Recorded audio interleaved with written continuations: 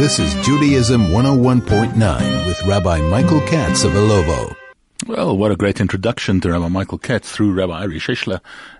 Yes, it is worth listening to Rabbi Shishler for some fresh thinking, but you're with Rabbi Katz here on Judaism 101.9 on a Wednesday afternoon, 11 minutes past 2 and a couple of seconds, but great to be with you this afternoon.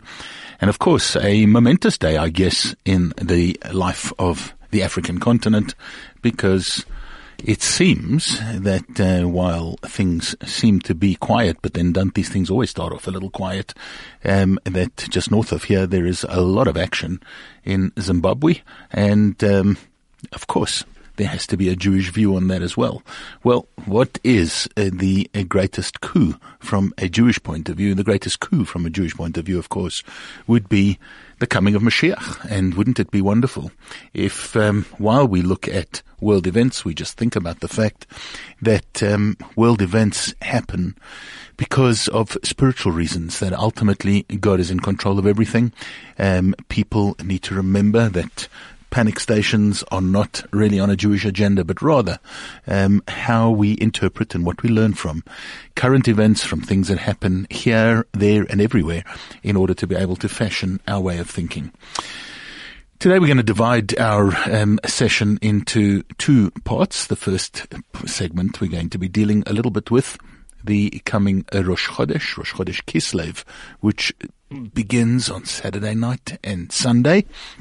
And we get into a brand new month of Kislev. We'll chat a little bit about that for the first part of today's show. And after that, I'd like to ask you the question, since this Shabbat is the Shabbat in which we read Parshat Toldos, or Toldot, where we're talking about heritage, where we're talking about lineage, where we're talking about descendants, perhaps the question that we need to ask ourselves on this very day and on these days surrounding this parasha is, what kind of toldos, what kind of heritage, and what kind of examples are we giving to our children? Of course, we stand in awe of Avram Avinu, of Abraham, and the fact that he was able to hand over a legacy to his son. And of course, this has been the modus operandi of Judaism throughout its existence. Father to son, mother to daughter, families to their children, children to their children, and so on. Are we prepared? Are we ready? Have we done what we need to do in order to hand over our legacy? And what is the legacy that we're going to give to our kids? Well, today is the 26th day in the month of Cheshvan. Day number 26 means, of course, that tomorrow is 27, that the next day is 28, and the day after that, which is Shabbat, will be the 29th. And then the month seemingly abruptly comes to an end over Shabbat, and we go headlong into the month of Kislev, the new month beginning on Saturday night. Sunday is Rosh Chodesh, and it is not unusual, but there is something a little bit different about this Rosh Chodesh compared to many of the other Rosh Chodesh of the different months of the year. And that is that if we take a look at our Jewish calendar, the calendar which we have discussed here before is divided, of course, into the months as they match the moon and month, of course, same word, that the months go by a lunar cycle, the lunar calendar. And of course, then we would know that each month is 29 and a half days, more or less, and with each month being 29 and a half days mirroring the cycle of the moon from one full moon to the next, or rather from one new moon to the next, more accurately, we actually have the difficulty from time to time of how we're going to intercalate, how we're going to work out the calendar, because Jewish months, therefore, are either 29 days or 30 days. And then throw into the mix the fact that the festivals, the Chagim, have to occur on certain days of the week. They cannot occur on any old day of the week. If you take, for instance, Yom Kippur, that cannot be on a Friday or a Sunday or a Tuesday. It dictates all the other Chagim, all the other festivals. And so sometimes it is necessary within this calendar to have an extra day somewhere along the way in order to be able to model in order to be able to move, so to speak, in the calendar, the Chagim, the festivals, into their right format and onto the right days of the week. Because otherwise it wouldn't all add up, it wouldn't all work out if you just do the mathematics. And so there are 2 months in the Jewish calendar that can have 29 or 30 days. And those 2 months are the 2 months that are on either side of this Rosh Chodesh, which is Cheshvan and Kislev. Cheshvan and Kislev can sometimes have 29 days, and they can sometimes have 30 days. It's not always 29, it's not always 30. Sometimes both of them have 29 days, sometimes both of them have 30, and sometimes one will have 29 and the other one will have 30, all getting a little bit complicated to tell you a very, very simple story, and that's that Rosh Chodesh Kislev is sometimes 1 day, as it is this year, and sometimes it's actually 2 days. It would be 2 days when the month of Cheshvan would have 30 days in it, which it doesn't this year. And therefore, the way that the calendar is structured and the way that it's worked out, we actually have a very interesting Rosh Chodesh this coming month, or this coming Chodesh, as it would be, and as it sometimes is over the period of Hanukkah, that the festival of Hanukkah sometimes spans all the way through to the 3rd of Tevet, and sometimes it's only to the 2nd, because there is sometimes 29 and sometimes 30 days in the month of Kislev as well. Well, we're dealing with a 29-day Cheshvan, so that means the last day of Cheshvan of this month is actually on Shabbat. The first day of Kislev is actually on Saturday night and Sunday, and therefore this year clearly is a year in which Cheshvan has only 29 days. Now, why I'm telling you all of this is because it's at the advent of the month of Kislev, specifically, that we kind of move out of a bit of a lull in the Jewish calendar, a bit of a dull period, let's call it, the month of Cheshvan, during which there are no highlighted festivals, there are no great shakes, so to speak, having come out of the month of Tishrei and gone into Cheshvan. It's a little bit quiet, a little bit dull, and then comes Kislev. And with the arrival of Kislev, we actually have, we're told that in the time of the Hasmoneans and later, when the Beth Din sanctified the month through the testimony of the witnesses who would come in and tell them that it was Rosh Chodesh, they sent messengers out to tell the outlying areas when that month had been sanctified. In other words, when the beginning of the month had actually been. And the reason was so that they would know when the Chag, when the Yom Tov that was occurring in that month would actually be. And interestingly enough, of course, they did this in every month in which there was a Chag, in which there was a Yom Tov, and they did it, of course, in Kislev, because this month of Kislev has a very bright festival that comes towards the end of it, which is the festival, the Chag of Chanukah, which occurs on the 25th day of Kislev. And so this was no exception. They would send out the messengers to make sure that the people knew the lie of the month, and that they knew specifically when it had begun, so that the candles for the Chanukah menorah could be lit on their correct day at the end of the 24th day of Kislev. And so this month, of course, is the month of light. It's the month really of a turnaround from that lull, from that kind of downhearted feeling perhaps that we have in the month of Cheshvan, to turning things around and making it all bright and all brilliant and all beautiful for the coming month of Kislev. So it is about turnaround time, but interestingly enough, it's about the either side of the Rosh Chodesh Kislev that this all actually develops over this coming weekend. I'll be back with you right after this. This is Judaism 101.9 with Rabbi Michael Katz of Ilovo. So an apology there, just a little bit of a shortcut ending to that song, but great to be back with you. And of course, talking about upcoming events, things happening in Judaism on Judaism 101.9.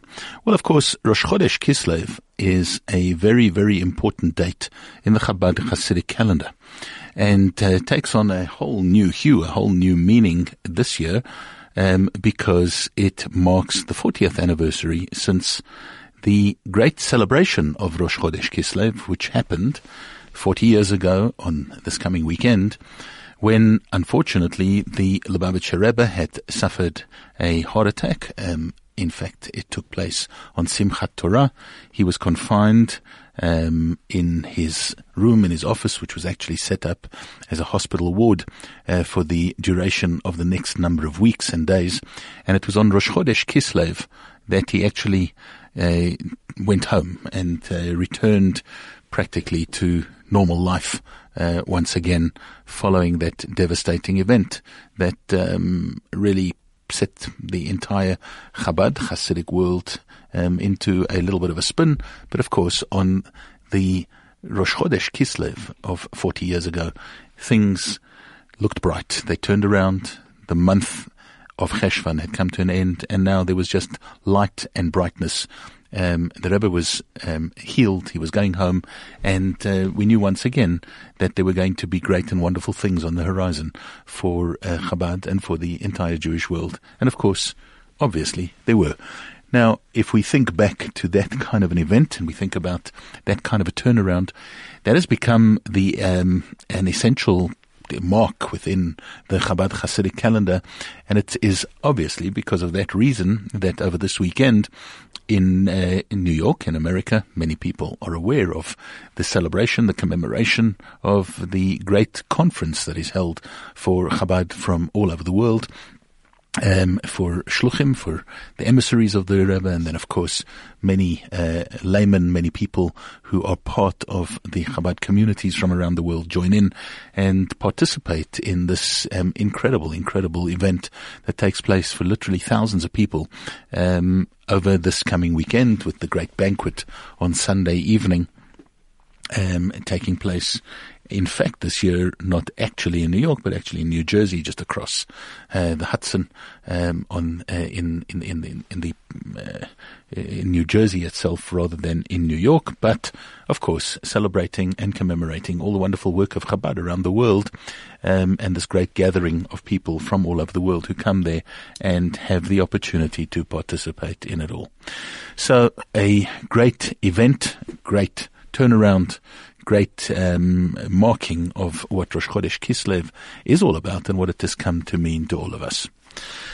I was thinking, however, today to spend some time discussing something a little bit different, and that is the idea of a legacy.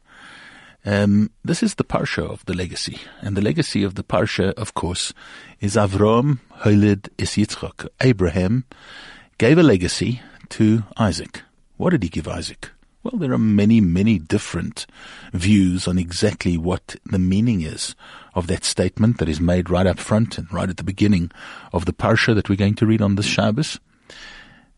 The first thing, of course, that he gave him, we're told, simply was his looks, because there were those who were saying that it was an absolute impossibility that Avram, at his ripe old age, could have given birth, could have fathered in the child that was born, that was lying there, and that perhaps he had picked up a kid in the marketplace, and he was coming now to try and propagate all sorts of miracles and wonders, and to preach that and show that and demonstrate it to the world.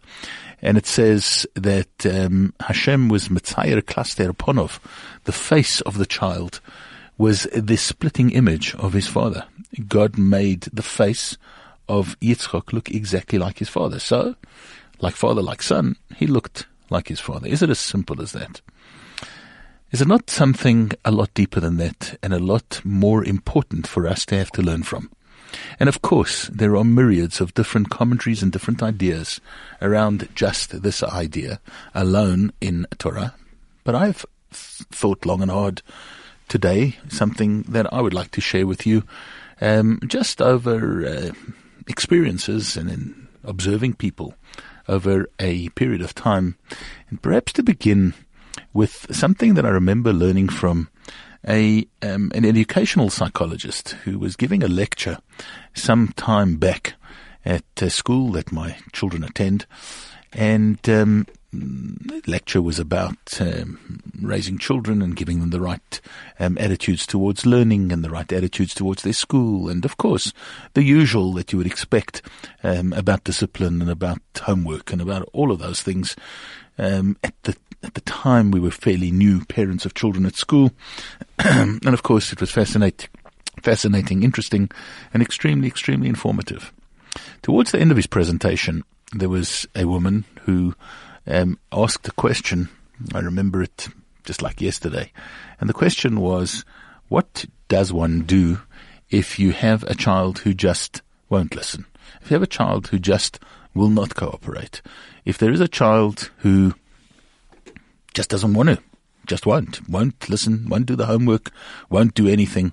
And of course, we're talking about here not where there is something that has been diagnosed as being problematic with the child, where of course that needs to be dealt with and applied and therapized and done properly and correctly. We're not going down that road right now, but we're talking about a normal kid who just digs in his heels or her heels and just becomes dafka and will not listen. I'll never forget the answer that this clever psychologist gave on that particular day.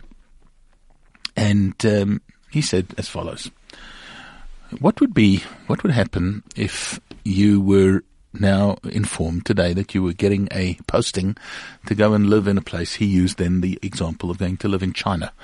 You were told you're going to live in China. Your job has transferred you, or your husband's job has transferred you, and off you go. Or you're about to go to live in China. What do you do? The first thing that you would probably do is try and learn a little bit of the language before you depart. How to say hello, how to ask for a taxi, how to talk about the money, how to anything, just a little bit of a knowledge of the background of China and Chinese. So he said, so you might go on a course, you might get some, in those days it was still CDs or tapes that you would, I guess the younger generation doesn't even know what I'm talking about. Those are the things that used to play music in your car or whatever, today those have all become all but obsolete. And you would get them and you would get some course and you would start learning simple words, and eventually you would go into sentences, and eventually you would try and learn the language. Now, no matter how good, he said, you are at languages, you will probably never master Chinese like a Chinaman. And yet, a child growing up in China, without all your acumen, without all your brain power, and without all your knowledge and ability in languages, a child can pick it up absolutely perfectly. You will always have the wrong accent. You will always make mistakes in the usage of words. You will always, learning it as an adult, battle with the sentence structure and so on. But a Chinese kid growing up in China will get it right perfectly, usually, the first time round. And he then said, why? And he went on to a very, very simple thought. And that is because the first and foremost best educators of children are, believe it or not, parents. The parents in the home teach the children best. And not only because they sit them down and give them lectures and tell them what to do, but because kids in a home environment are perfect mimics. They copy everything that you do. They imitate you. They imitate the way you walk, they imitate the way you talk, and they imitate the way you express yourself. And he went on to say, now, if you think about that and we apply it to your question of if a child digs in his heels and just won't, it's probably because he's actually seen that in you. He's behaving and reflecting something that he observed the parents doing. He observed a parent stamping their feet. He observed a parent slamming a door. He observed a parent doing something that was negative in his perception or her perception, and therefore they're mimicking that, they're copying that. Kids are, it's unpleasant to hear, but kids are very good copycats. And they like to copy and they like to mimic their parents. And if you think about it, yeah, there's so much that we could explain away as being genetic. And of course, there's a lot that is genetic. And very often kids are taken away from or not in a parent environment. And yet they can grow up with all sorts of parental traits as well. But they learn a tremendous amount from imitation, from mimicking, from copying you. And therefore, we have to ask ourselves the question, and that is from a general point of view, whether it is social, whether it is emotional, whether it is Jewish, or whether it is just pure societal, we have to ask ourselves the question of, are we setting the right examples for our children to follow? Every time we do something and the kids are with us, whether in the car, whether in a store, whether in a public place or in a private place, the children are watching and imitating, and they're going to imitate everything that you do. They will close the door the way that you do. They will open the door the way that you do. They will speak the way that you do, and they'll treat a customer the way that you do, and they will treat a shop attendant, a shop assistant, a cashier, a person in the street. They will imitate that. They will copy that. And it's an amazing thing for us to have to take perhaps as a leaf out of the book of Avraham Avinu. What does it mean that Avraham holedes Yitzchak? What does it mean that Abraham gave a heritage to Isaac? It wasn't just that he sat him down and taught him all his knowledge about God and the world. It wasn't just that he taught him all the Torah and all the mitzvot that he knew then and that he was practicing at that time. It wasn't just that he gave him the knowledge and the literature and the long lectures, but he set the kind of example that his son could follow and knew that that was the right way because that was the way that his father did it. There are so many things that I think that if we just close our eyes for a moment and think about, there are so many things that we do, and if you actually pinpoint where you got them from and why you do them, whether they are seemingly habitual or whether they are things that you do as one-offs or whether they are ways that you react to certain circumstances, difficulties, problems, issues that you may confront, that we have actually learnt from our parents and that we are mimicking them and copying them at all times, that it's actually quite unbelievable. And we therefore have to think long and hard about this question: are we giving our children the right example? Are we setting them a heritage that they can follow? Are we giving them the kind of atmosphere, both in and out of the home? Are we giving them the kind of atmosphere that they can and that they will be able to observe, learn from, imitate, mimic, and actually therefore be able to integrate into their lives in a very, very positive fashion? If the answer to that is a definite yes, well then great. Then thank you for listening, and it's been great talking to you. If the answer is absolutely not, well then isn't it time for us to review our own personal behaviors, our own personal attitudes, and remember at all times that not only is there a big God up there who's watching, but your children are watching. Your children are going to mimic you. They're going to imitate you. And when one day you observe your son or daughter, your child, behaving badly in a public environment, close your eyes for a moment and think about where and how did they perhaps, not saying always, but perhaps that they learnt it from you, that perhaps you were the one who actually, through your behavior, has instructed them, has taught them this kind of a legacy. So what kind of a legacy are we leaving our children? What kind of a legacy are we giving to them? And can we say Avraham holedes Yitzchak about ourselves and our children? I'll be back with you right after this. This is Judaism 101.9 with Rabbi Michael Katz of Ilovo. So it's an ongoing debate and an ongoing discussion, of course, of the kind of examples that we're setting. And I think that for the last few minutes that we have together today, let's perhaps think about, unpack and explore a few ideas, a few things that I certainly have noticed where perhaps we're just getting it a little bit wrong in the examples that we are setting to our children, just in a general way, not necessarily always in a religious context. If we think about attitudes towards other people, do we go around with a long face, or do we greet people when we see them in the street? You know, my late father always used to talk about visiting a school or a school grounds, and yes, fortunately or unfortunately, a Jewish school environment where you walk into the school environment, and he always used to say the amazing thing is that you can walk down the school corridor, see lots and lots of kids, see teachers, all sorts of different people who you would imagine that you would see in the school corridors. And it was always, he said, only the cleaning staff who would say good morning, the cleaning staff who would greet him and say hello. I've had cause, as I'm sure many people have, to visit different schools, different places of education. And you see a marked difference in many different places. And of course, it's an ethic, obviously, that the school demands. But is this not something that we could teach our kids as parents by setting them the right example? When you see somebody, greet them. When you see an adult, when you see somebody older than you greet them in a pleasant way. You greet them in a way whereby you are showing them respect. You don't just walk by without saying good morning, saying hello. Of course, it doesn't have to be with the good morning, sir, and the doffing of the cap. We don't need to go to that kind of an extent, but we do need to know that it's important to greet people.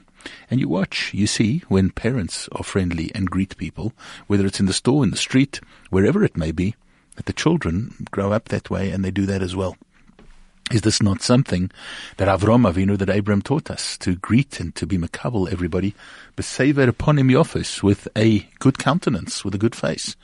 There is something about greeting that is a very, very big opener to the way that people should do and need to learn how to behave. Let's think a little bit beyond that. What about the way we interact with somebody when something goes wrong? Have you ever seen people throwing literally their toys or their groceries out of the cot or out of the supermarket trolley when something goes wrong in a shop, in a customer kind of an environment, and you watch people's behavior becoming rather sinister and rather negative and rather terrible, and children are standing by, their kids are standing by and observing this. Well, if you're going to throw your toys out the cot because the cashier puts through something incorrectly in trying to tally up your account, or not wanting to take the item that you're returning and so on, if you're going to lose your cool and you're going to behave badly and you're going to get insulting, perhaps, dare I say, sometimes even making a racist comment from time to time, is that not exactly what your children are going to observe and copy and imitate? And if we're trying to bring up children who have that kind of a heritage and that kind of a legacy, surely we've got to watch very, very carefully what we say, what we do, and how we behave in front of them. Two simple examples. But what about if we extend it a little bit more? You know, I've reason in my own community to learn with, to teach a few of our young guys for their bar mitzvahs, to spend some time learning with a child for his bar mitzvah. One of the things that I try to impress upon a child when he's learning for his bar mitzvah, sometimes successfully, sometimes unsuccessfully, is the importance of being in the shul environment, rather than just having to perform on the particular day. And of course, all the other mitzvot, all the other things that go with becoming a bar mitzvah or having a bar mitzvah. One of the things that I seem to battle with a lot is, and you don't want to make it obligatory and so on, but is the fact that you can have kids learning for their bar mitzvahs, and no matter how much you try, you cannot get the father to bring the son to shul for a few weeks at least, and hopefully for an entire year before his bar mitzvah on a Shabbat morning, because Shabbos morning is just a time when all sorts of other activities have to happen, whether it is business or whether it is sport or whether it's just public entertainment or whether it's just relaxing at the pool. But you want to try and convince your child that a bar mitzvah is a big event, a big day. They're getting that hopefully from the teacher. They're getting that hopefully from their school. They're getting that hopefully from the environment that you're trying to put them in. But at the same time, you're not prepared to deliver, and you're not prepared to show them the kind of legacy that you want them to learn from, which ultimately is that they should feel and know the importance of this bar mitzvah. Well, obviously, they are reading, and they will read, your reluctance as being exactly the way that they need to behave towards it. And when it comes their time for anything Jewish, for anything spiritual, for anything to do with shul and God and so on, they too will relegate it to second on the list of importance after all the other things that may have and that do come up in your own life. And of course, therefore, the example that we have to set for them is an essential one. You cannot send your children to shul with a maid. You cannot send your children to shul with somebody else just because they're on the way while you are taking it easy, or you are going off to play golf, or you are going to do anything else. What kind of an example are you setting? You're setting a very antithetical kind of example than the one that you are purporting to do and that you're wanting to do. What's the point of the bar mitzvah or the bat mitzvah in the first place if that is the attitude, that is the way that you're going to behave towards it? And I'm sure that I'm not overgeneralizing, but unfortunately this has become something, and it maybe always has been something that's endemic to the way that we treat our bar and bat mitzvahs in our own lives. And perhaps it's time for us to have a rethink and to change it up a little bit and to make it a little bit different. And that is set the right example. You show that kind of enthusiasm. You show that involvement. You show that being there on a Shabbat morning is something that is absolutely important to you, and your children are going to follow suit, and they're going to want to be there. They are going to want to imitate you, because that's ultimately what kids want to do. That is certainly what they do. And of course, one final little idea that perhaps we should think about when it comes to setting our children the right types of examples. I was going around quite recently, saw the very cute little video clip. I'm sure many people have seen it as well, but it got the message across so well. Is of a group of people all standing around what clearly is a Friday night Shabbat table. The father is trying to get them to pay attention to make Kiddush, but unfortunately all of them are on their cell phones. This one is reading an email, this one is typing an SMS, the other one is attending to their WhatsApp messages, somebody else is talking on the phone. And he really loses it with them all, and he forces them. He says to them, it's enough is enough. Put away your phones, put them all away. And the next thing, he pulls out his phone to make Kiddush from his siddur on the phone. It is a very, very poignant kind of a little satire on the type of examples that perhaps we are not setting. You cannot tell your children to put away their phones at the supper table if you're busy on yours. You cannot tell your family that we're not going to have cell phones interfering with our family life, where unfortunately you keep on doing that yourself. We've got to be able to walk the talk. We've got to be able to live the life, and we've got to be able to teach by example. Ve'ele told us Yitzchak ben Avraham, if we really want our children to be children who proudly can go around saying that they are our kids, that they are Jewish children, and that they behave in a beautiful and a Jewish way, we need to give them that legacy. We need to give them that heritage. We need to set that example. We need to have it right in our own behavior so that they have the finest example in order to be able to mimic, to copy, and to learn from.